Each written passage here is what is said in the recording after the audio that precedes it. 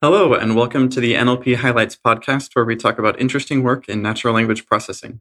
This is Matt Gardner and Walid Ammar. We are research scientists at the Allen Institute for Artificial Intelligence. Okay, today our guest is Nathan Schneider, who is an assistant professor at Georgetown University. He did a PhD at Carnegie Mellon University with Noah Smith and then a postdoc at Edinburgh and is starting his third year as a professor at Georgetown. Nathan, welcome to the program. Thanks for having me. Today, we'll be talking about a paper that was published at ACL 2018 titled Comprehensive Supersense Disambiguation of English Prepositions and Possessives. Now, this is a project you've been working on for quite a long time. I remember talking to you about it and even helping with initial annotation back at CMU 5 or so years ago. Can you tell us what's going on with this project? Yeah, so this is the latest iteration of this long project. We've been working on it for basically 4 years. It started off as a chapter in my dissertation, and then there kept being more to do. So the idea here is that in languages such as English, and in fact most languages have similar phenomena, there are these words we call prepositions, which are these little function words that typically precede a noun phrase and help us to describe something, some sort of relationship, usually between a verb and a noun phrase, or between two noun phrases. So you can say the man in a hat, or the man in the room, or the meeting in September. And these are all different uses of in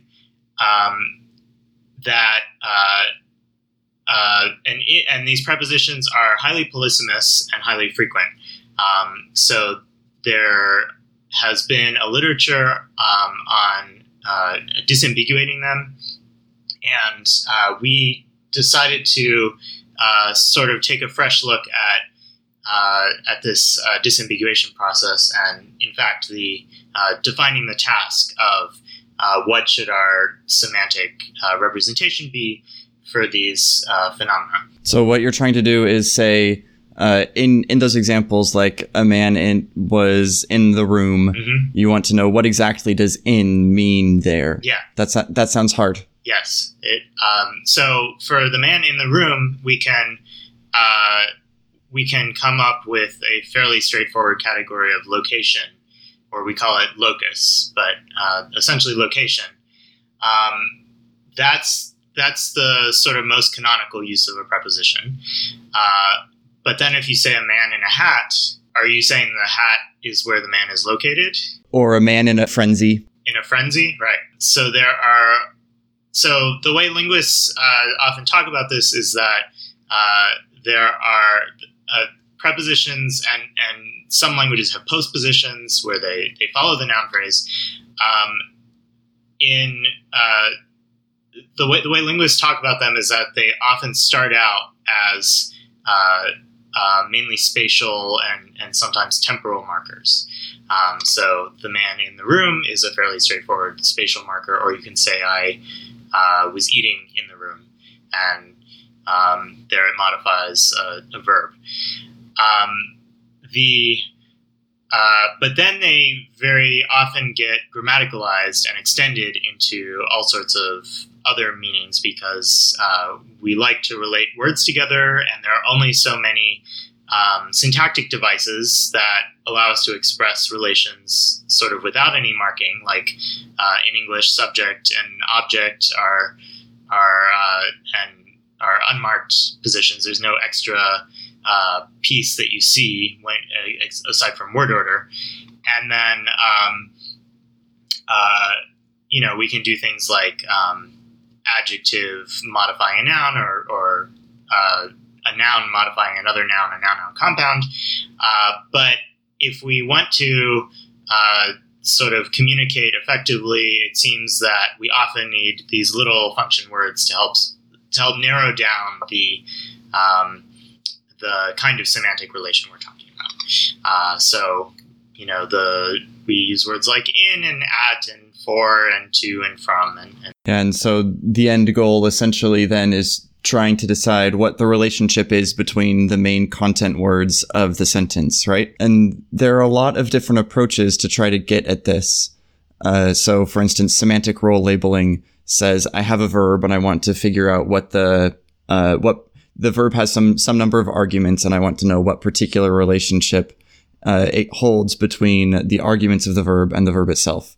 And this seems very related to what you're talking about here. Can you tell us about the difference between these? Absolutely. So I would say the simplest difference is that semantic role labeling approaches usually assume that there is some sort of lexicon of predicates or frame evoking words, and then from that lexicon you decide what the predicates are, and then for each predicate you decide what its possible roles are. So in prop bank there are lexical items, mostly verbs, now not just verbs, but mostly verbs.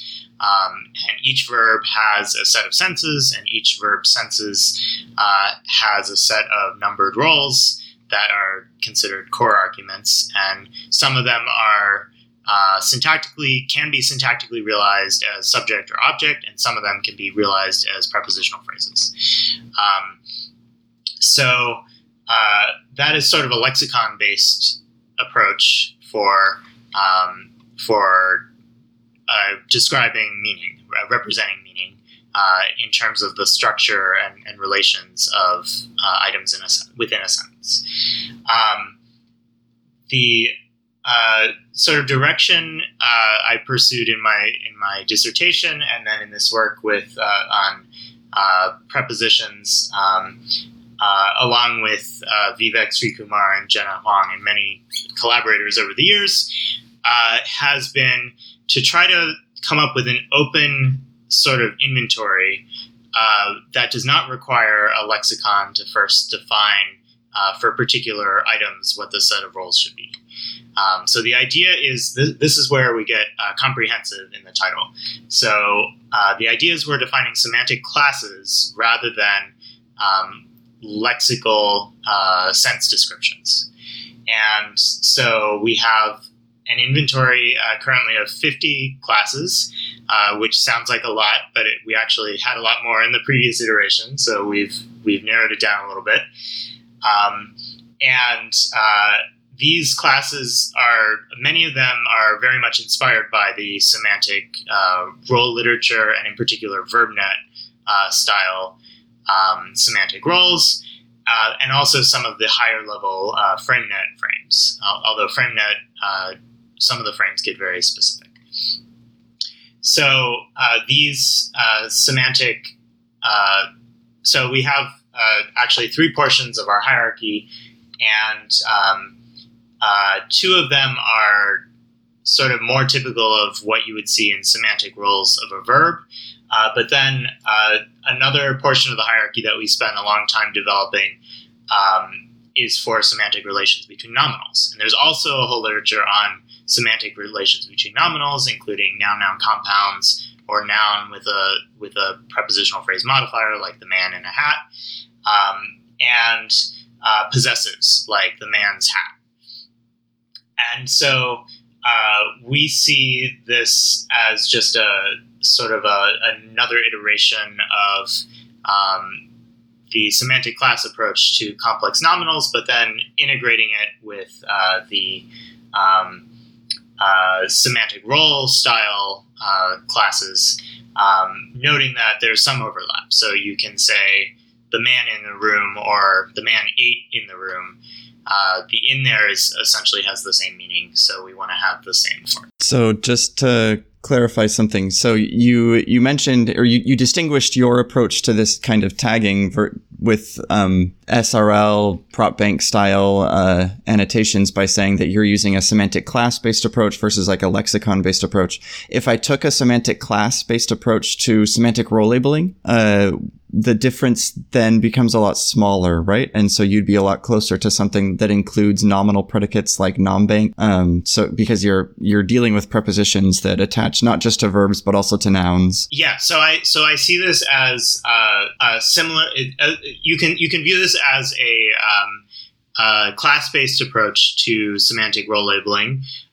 If you take semantic roles to include a broad set of relations, including some things that might be represented in nombank, including things that are adjuncts or non-core arguments as well as core arguments and so forth. So why would we want to do this? What benefit do we gain from doing this annotation task? The overarching questions is whether we can define a set of roles and relations that can characterize the wide range of meanings that are out there, and can be defined well enough to train annotators to do this task reliably. So the space of semantic relations is quite open-ended, and this is by no means, capturing all aspects of the meanings of these prepositions.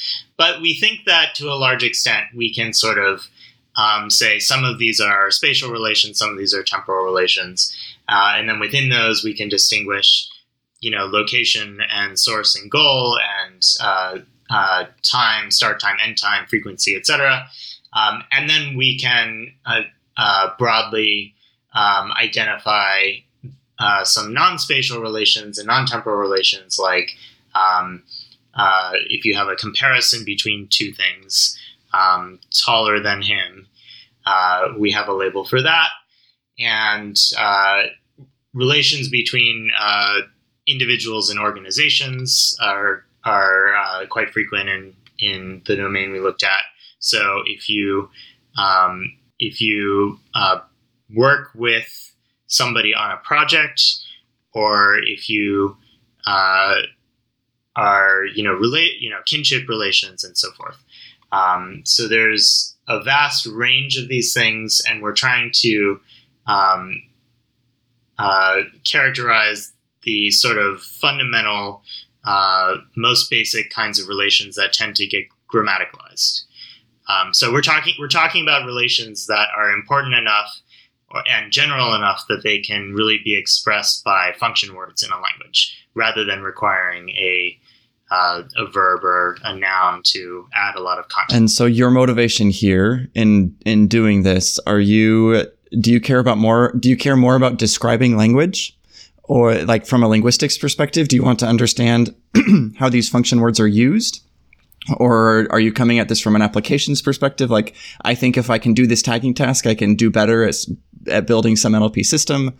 Or I want to understand how how well computers can capture this phenomenon. Like, what's your take? Why are you interested in doing this? Yeah. So one of the big so I identify as both a linguist and a computer scientist, and so I care about both sides of the coin here.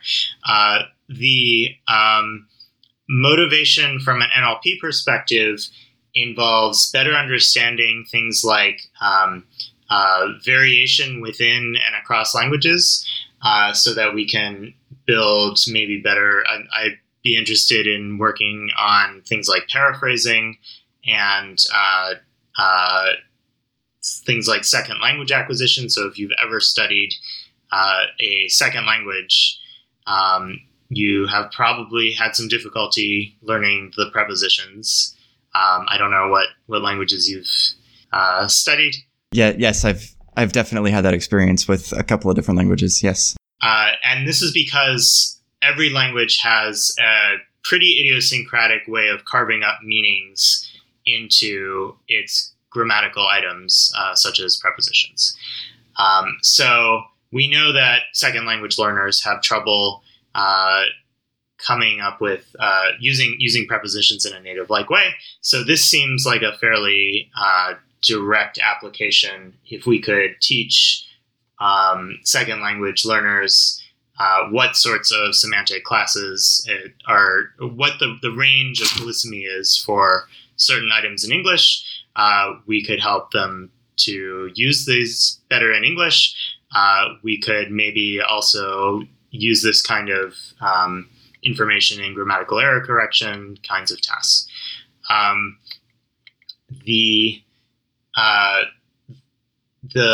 broader picture of NLP is, I think in general, that meaning representations are important, and this is by no means the only meaning representation that is important.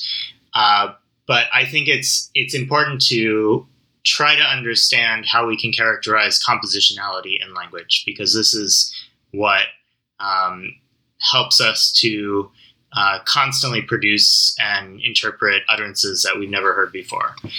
And we will not always be able to have an end task with a lot of training data that we can train an end-to-end system and ignore all of the structure that might be going on. So I think in terms of building generalizable systems, I'm very much and interpretable systems, I'm interested in trying to have some explicit aspects of meaning.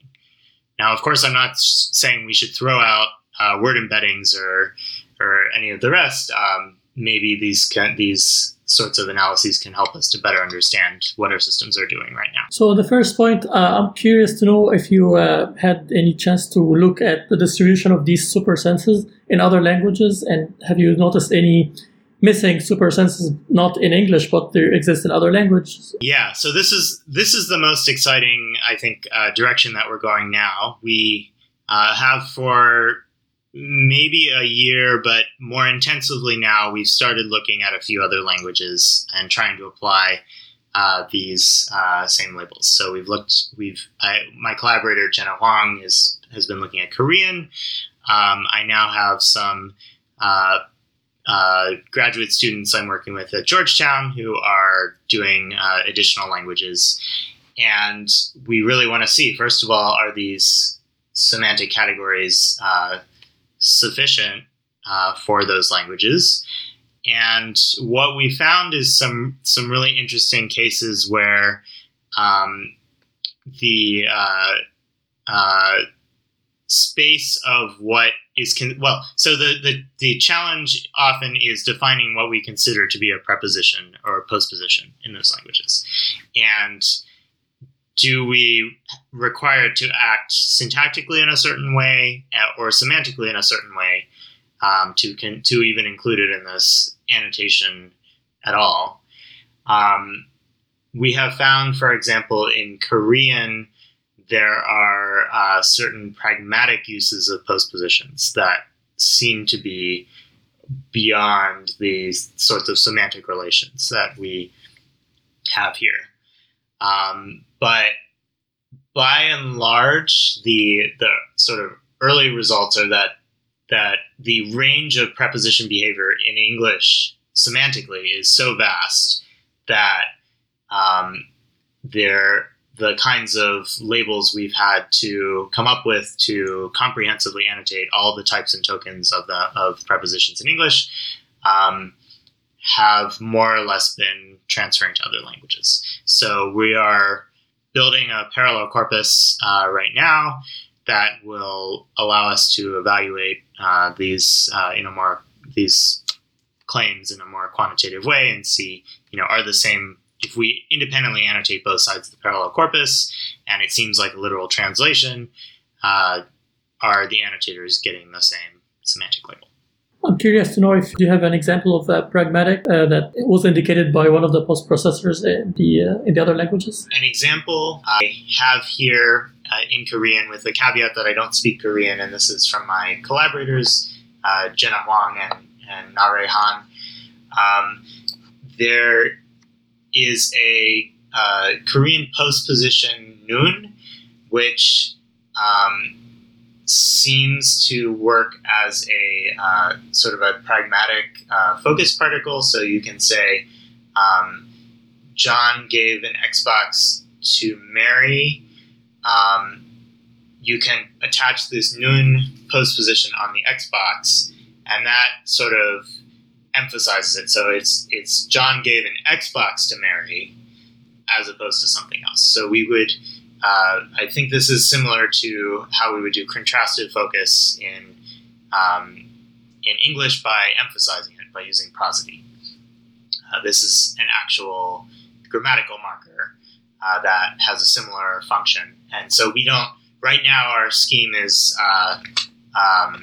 purely semantic relations, but one direction we think we may need to push to account for prepositions and postpositions in other languages is to have some pragmatic labels as well. Can you explain the distinction that you mean there a little bit? I think someone who's not trained in linguistics might not really understand the difference between a semantic relation and putting more emphasis on something.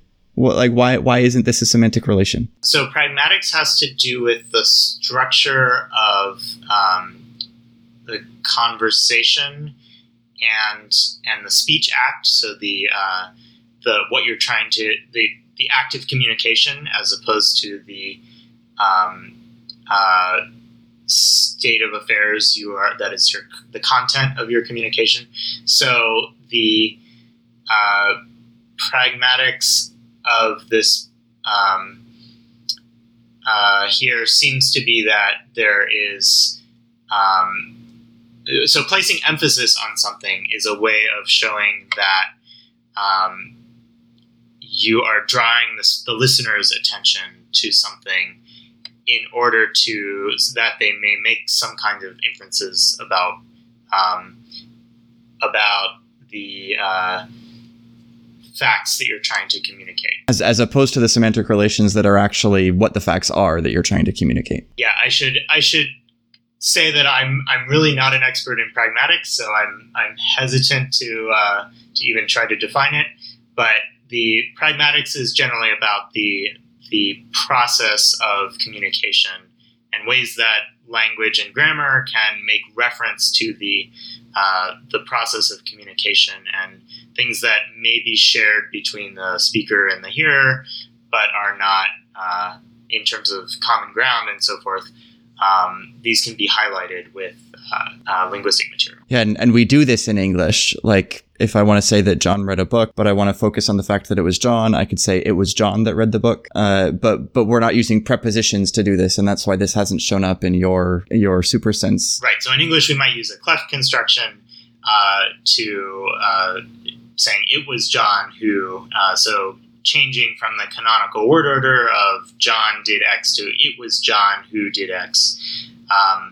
This is another way that English uses to maybe communicate a similar meaning to what would be expressed with a postpositional marker in another language. Okay, so I think we've got a decent idea of what you're trying to do and why. We want to categorize what the meaning is when we see a preposition. In particular, how does the preposition express what role the object of the preposition is playing in the meaning of the sentence?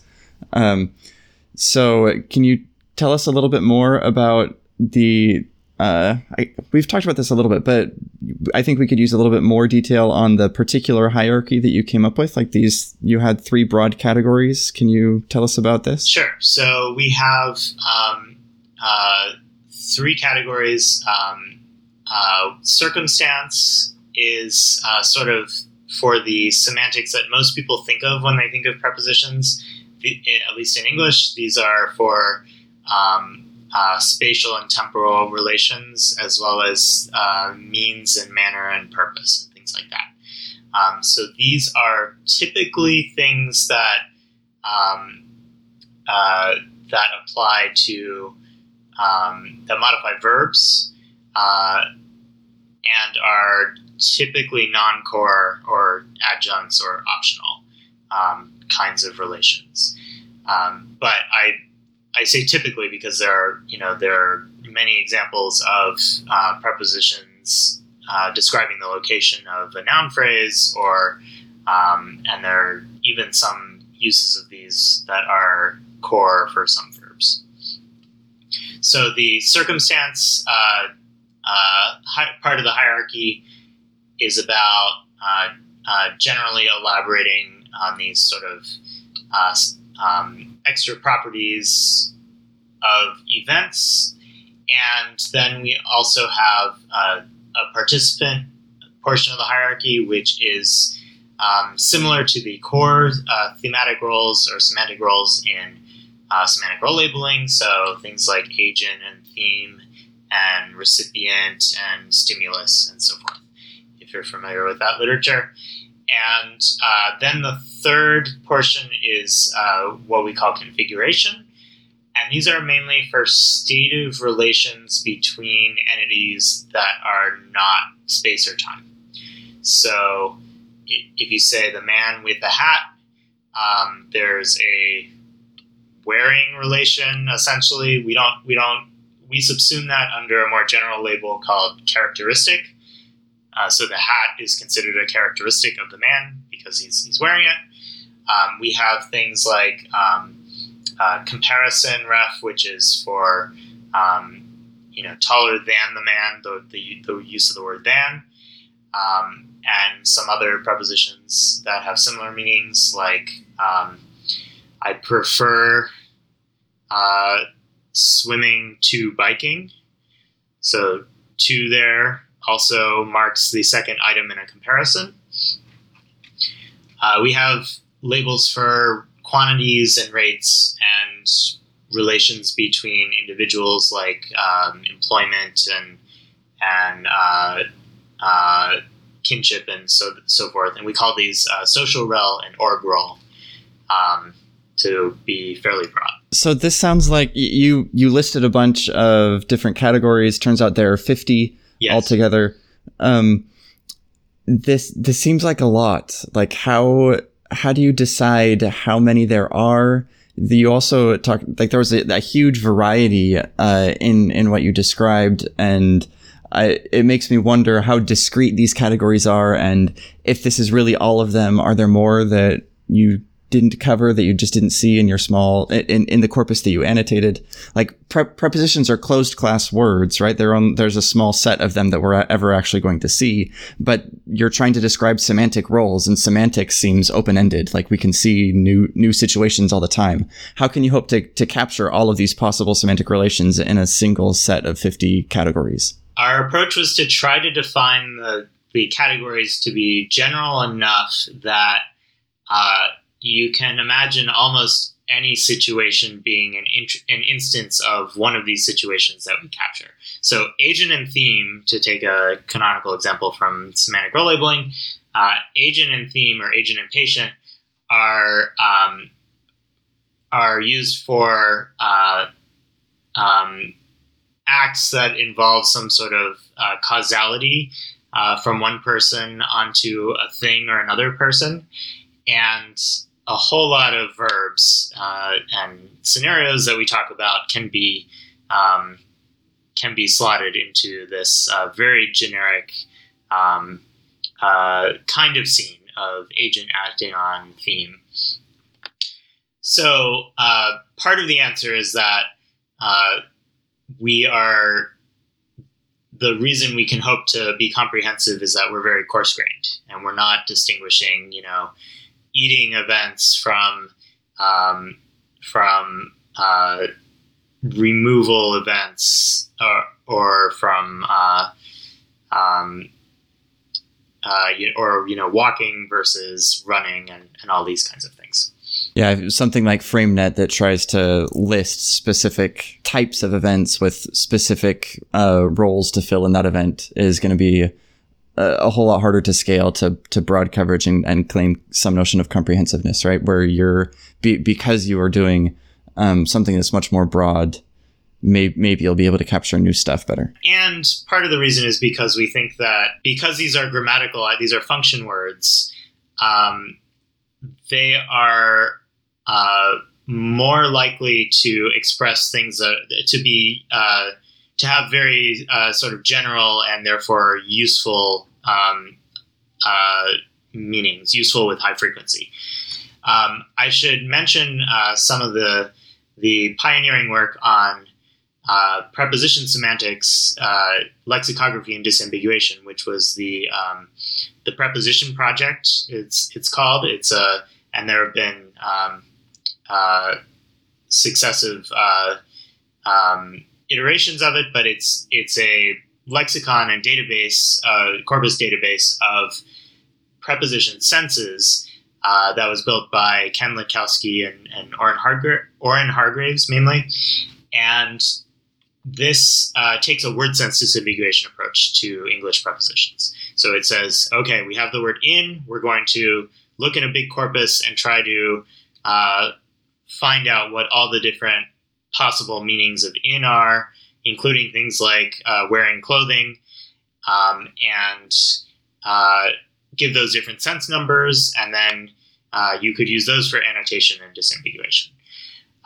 But what we were trying to do here is to see if we can get away from the reliance on somebody deciding what the fine-grained senses are and exactly how they are carved up, and try to come up with more general principles for these general purpose categories, which we call supersenses.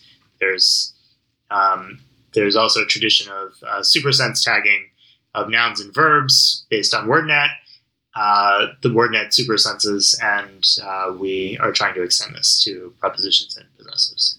Okay, can I push on this a little bit? I'd like to understand better. For example, one decision that you must have made is under configuration, there are multiple categories which are not very frequent, like rate unit instead of, and you could have decided to merge them with a parent category, which is configuration. So how do you make this decision? For configuration, we decided we didn't want to apply the label configuration directly. So we wanted to have some sort of more specific label for everything under it. The two you named are indeed the most infrequent labels in our corpus, and frankly, we couldn't find anywhere else to put them. So rate unit is mainly for per, like 10 miles per gallon, and instead of is mostly for the expression instead of, and some other there may be other things that have a similar function.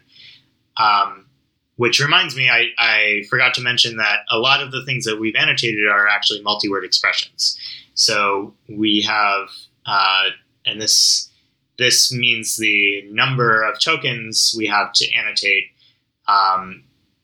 This means that the task involves both deciding what the multi-word expressions are and then assigning a semantic category to them.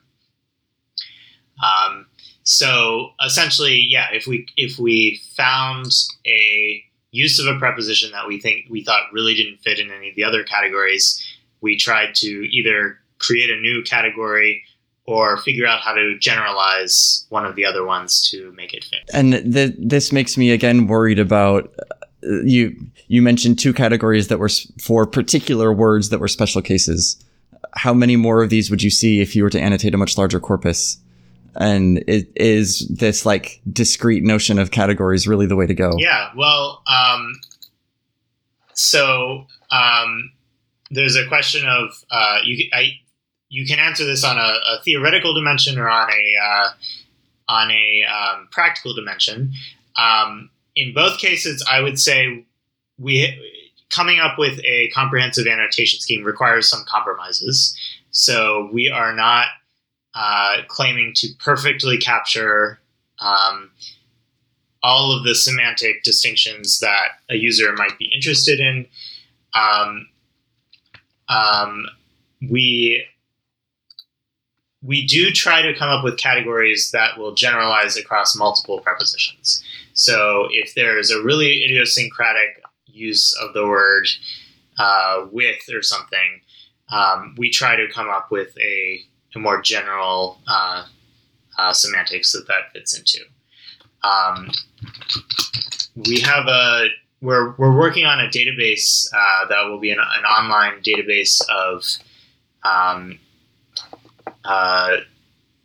the prepositions that we've annotated and our annotation guidelines. And so I just looked up rate unit, and so it's not just per, it's also by. So you can say pizza is sold by the slice. And so most of these functions, at least, are a little bit more general than a single word. Interesting, thanks. Related to that, there's been a recent push by, I guess, mostly Luc Zedelmooyer and his group that are thinking about using non-specialist annotators to annotate semantic phenomena just with language. Yeah. So this is things like question-answer semantic role labeling, where instead of for a particular relationship between a verb and its argument, giving it like a formal arg0 or arg1 that has some specific meaning that's dependent on the verb, just describe that relationship with a question. using just some string of language. What do you think of this approach to annotation instead of what are the trade-offs between using this more open kind of description versus the more formal categories that you've constructed? Yeah, I think these crowdsourcing directions of semantic annotation are really cool. And I would like to actually explore to what extent could we convert at least part of our annotation task into a more crowdsourcing oriented way to go about it. I think the most frequent uses of prepositions are spatial and temporal in a way that ordinary people could probably identify without having to learn these 50 categories. And things like paraphrasing and question answering and all of that are interesting ways to elicit this data. I think I would also mention Benjamin Van Dermee's group has worked on what they call semantic proto-roles, which are sort of decomposing properties of arguments rather than assigning a single label like agent or patient, decomposing them into properties that people can identify like animacy or whether something has moved in the course of an event. And I'm also really interested to see how those kinds of things can relate to our categorization. As maybe this is just my bias from a linguistic background, but I think it is nice if we can have some explicit labels that linguists can understand, or maybe the developer of a system can understand if they want to see why a system is making some inference based on semantic analysis. Yeah, I can see that. This seems very much like let's try to understand what's going on with language more so than let's try to, maybe that's not the right way to think of it. But taking a step back, it seems like people use language all the time without really explicitly thinking about these formal categories. And so clearly the capacity for producing and understanding language doesn't depend on a formal understanding of the categories you've described. Sure. But on the other hand, for like really understanding meaning, if we want to try to build systems that understand stuff, maybe this categorization would help us to build better systems. Yeah, I mean, this is the age-old question of, should we try to think of computers as learning in an implicit way, maybe like we implicitly learn a native language without any explicit knowledge of how grammar works and how compositionality works and what senses there are of words and so forth. Or should we look at linguistic analyses, linguistic theories, and that try to explain this sort of compositionality and meaning and so forth, and grammar, and try to take advantage of those in building artificial systems that will do useful things with natural language. And I think at the very least, if we're going to be good engineers, we have to try to understand why our systems are doing what they're doing. So we need some techniques from linguistics to poke around in the systems. Yeah, and I guess this is some results that I don't think have heard about before. These are new from some experiments that I've been running with an intern over the summer. But we've found that we can train a language model, Elmo, on a bunch of text, and using just a multi-layer perceptron on top of the representation we get for each word independently, get within inter-annotator agreement on your data set. So what this means basically is that just by training a language model, we can capture the phenomena, the categories that you've described. I guess you can look at this result in a couple of different ways. One is to say, well, if the language model has some notion of this, such that it can produce the categories once it's told about them, almost perfectly, do we need this annotation at all? That's one way to look at it. Another way to look at it is, hey, maybe I actually captured something meaningful with this annotation because it's something that you can actually get a machine to do consistently. What are your reactions to this result? Well, that's really exciting. We thought this was a hard task because the training set is relatively small, but we had not, in the ACL paper, we had not gone beyond sort of standard supervised classification pipelines, and we had not tried Elmo at that point.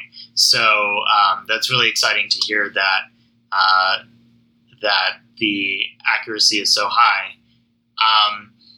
I think this can be interpreted in a couple ways. One could be that, well, now we can try actually using these for downstream tasks and see if these labels help for downstream tasks, that where maybe we want something lower dimensional than a language model.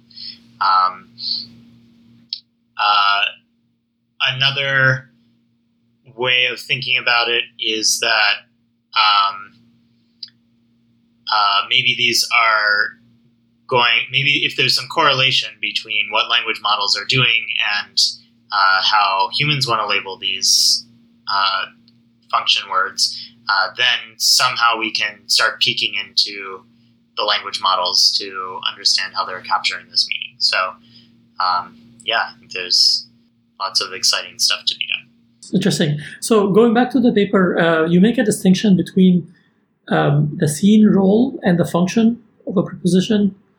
Could you tell us a little more about this? Yeah, so this is part of this is going to sound a little wonky in linguistically if what I have said already has not already sounded wonky. But in going about this task, we realized that there were cases where it was hard to choose one label for a token. And that was for various constructions where there seems to be a mismatch between the lexical contribution of the preposition and the role that the prepositional phrase is marking in an argument structure or in an event. So an example is with the verb put. You can put something on the couch or under the couch or in the cushions of the couch. And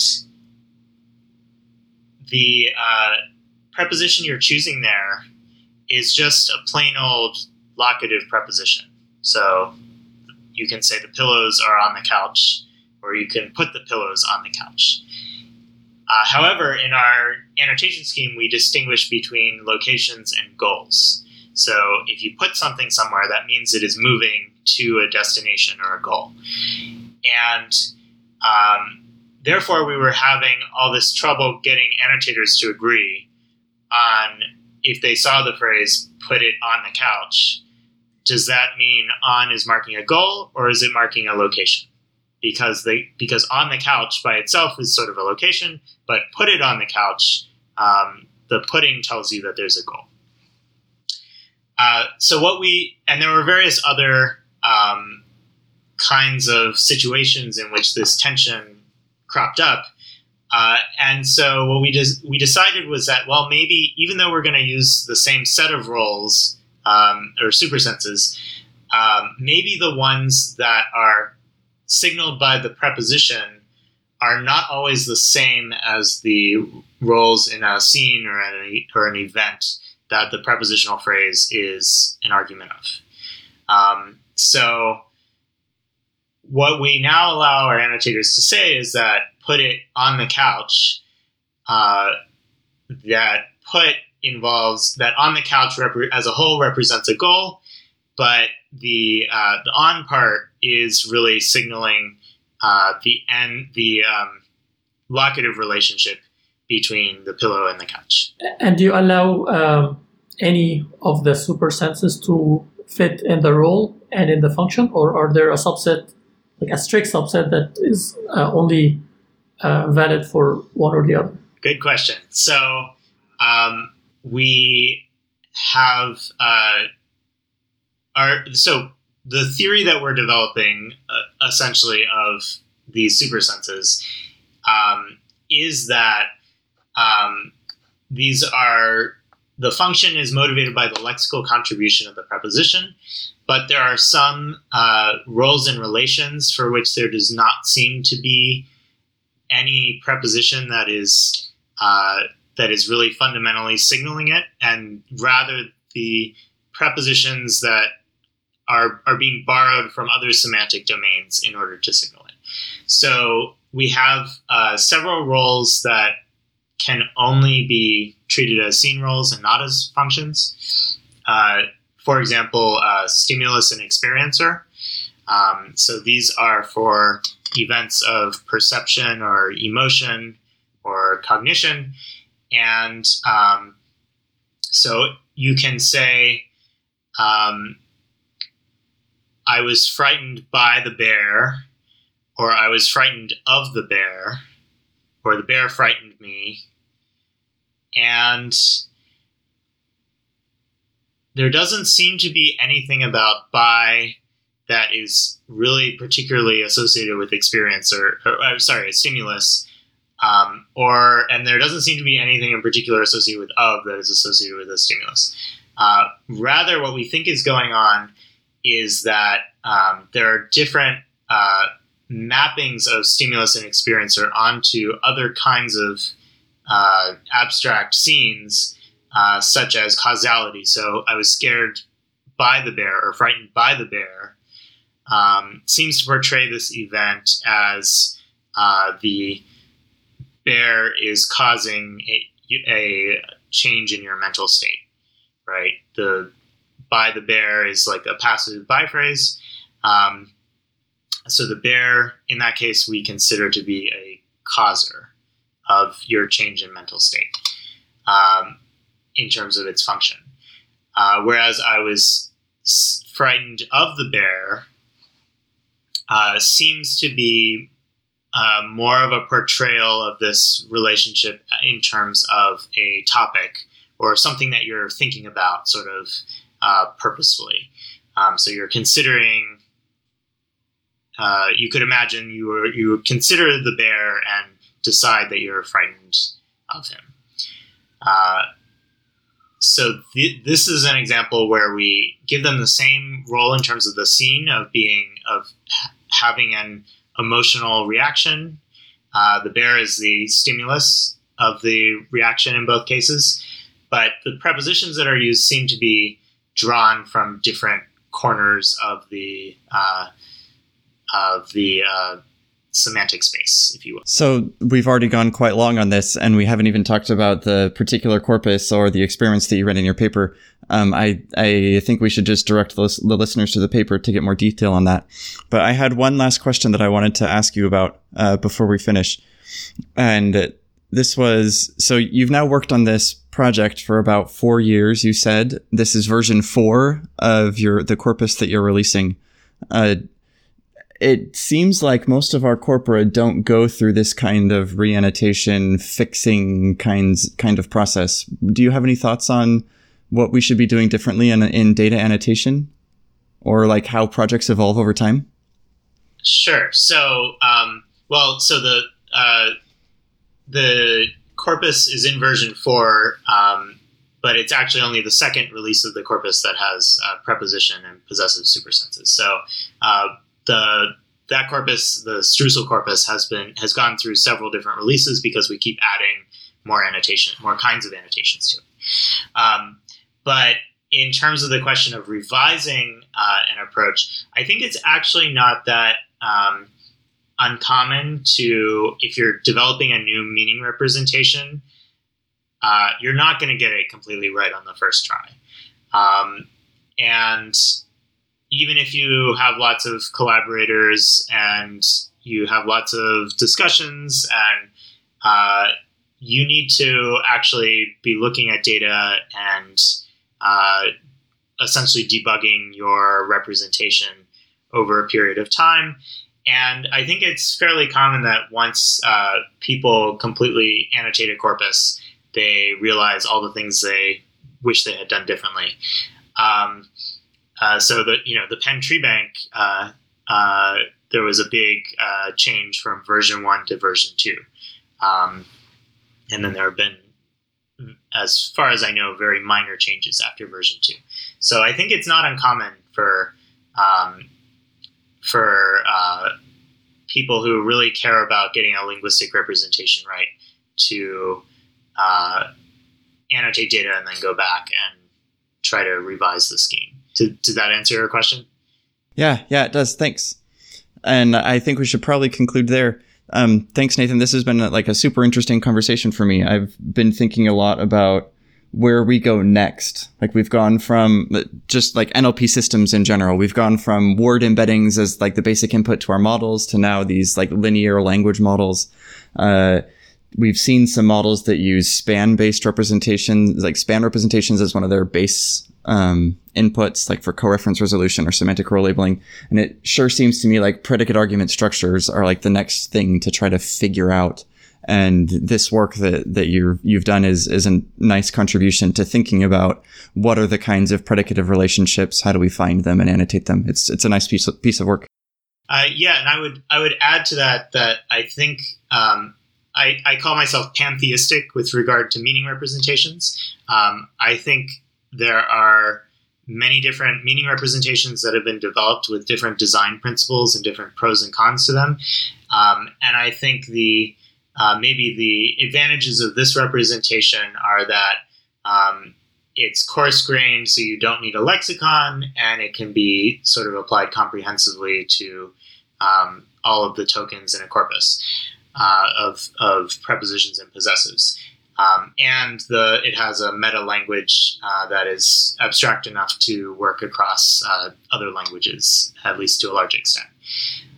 But that's not to say that we don't also want to take advantage of more language-specific resources like FrameNet and PropBank and so forth that give us a little finer-grained window into particular kinds of events and their predicate argument structures. So, and we've done a little bit of work, and I think we need to do more work in figuring out what are sort of the cost-benefit analyses of these different schemes, and in terms of how much does it cost to annotate, what kind of background the annotators need, and then to what extent do they correspond. Yeah, great. Thanks for coming on. It was nice talking to you. Okay. Thanks so much for having me.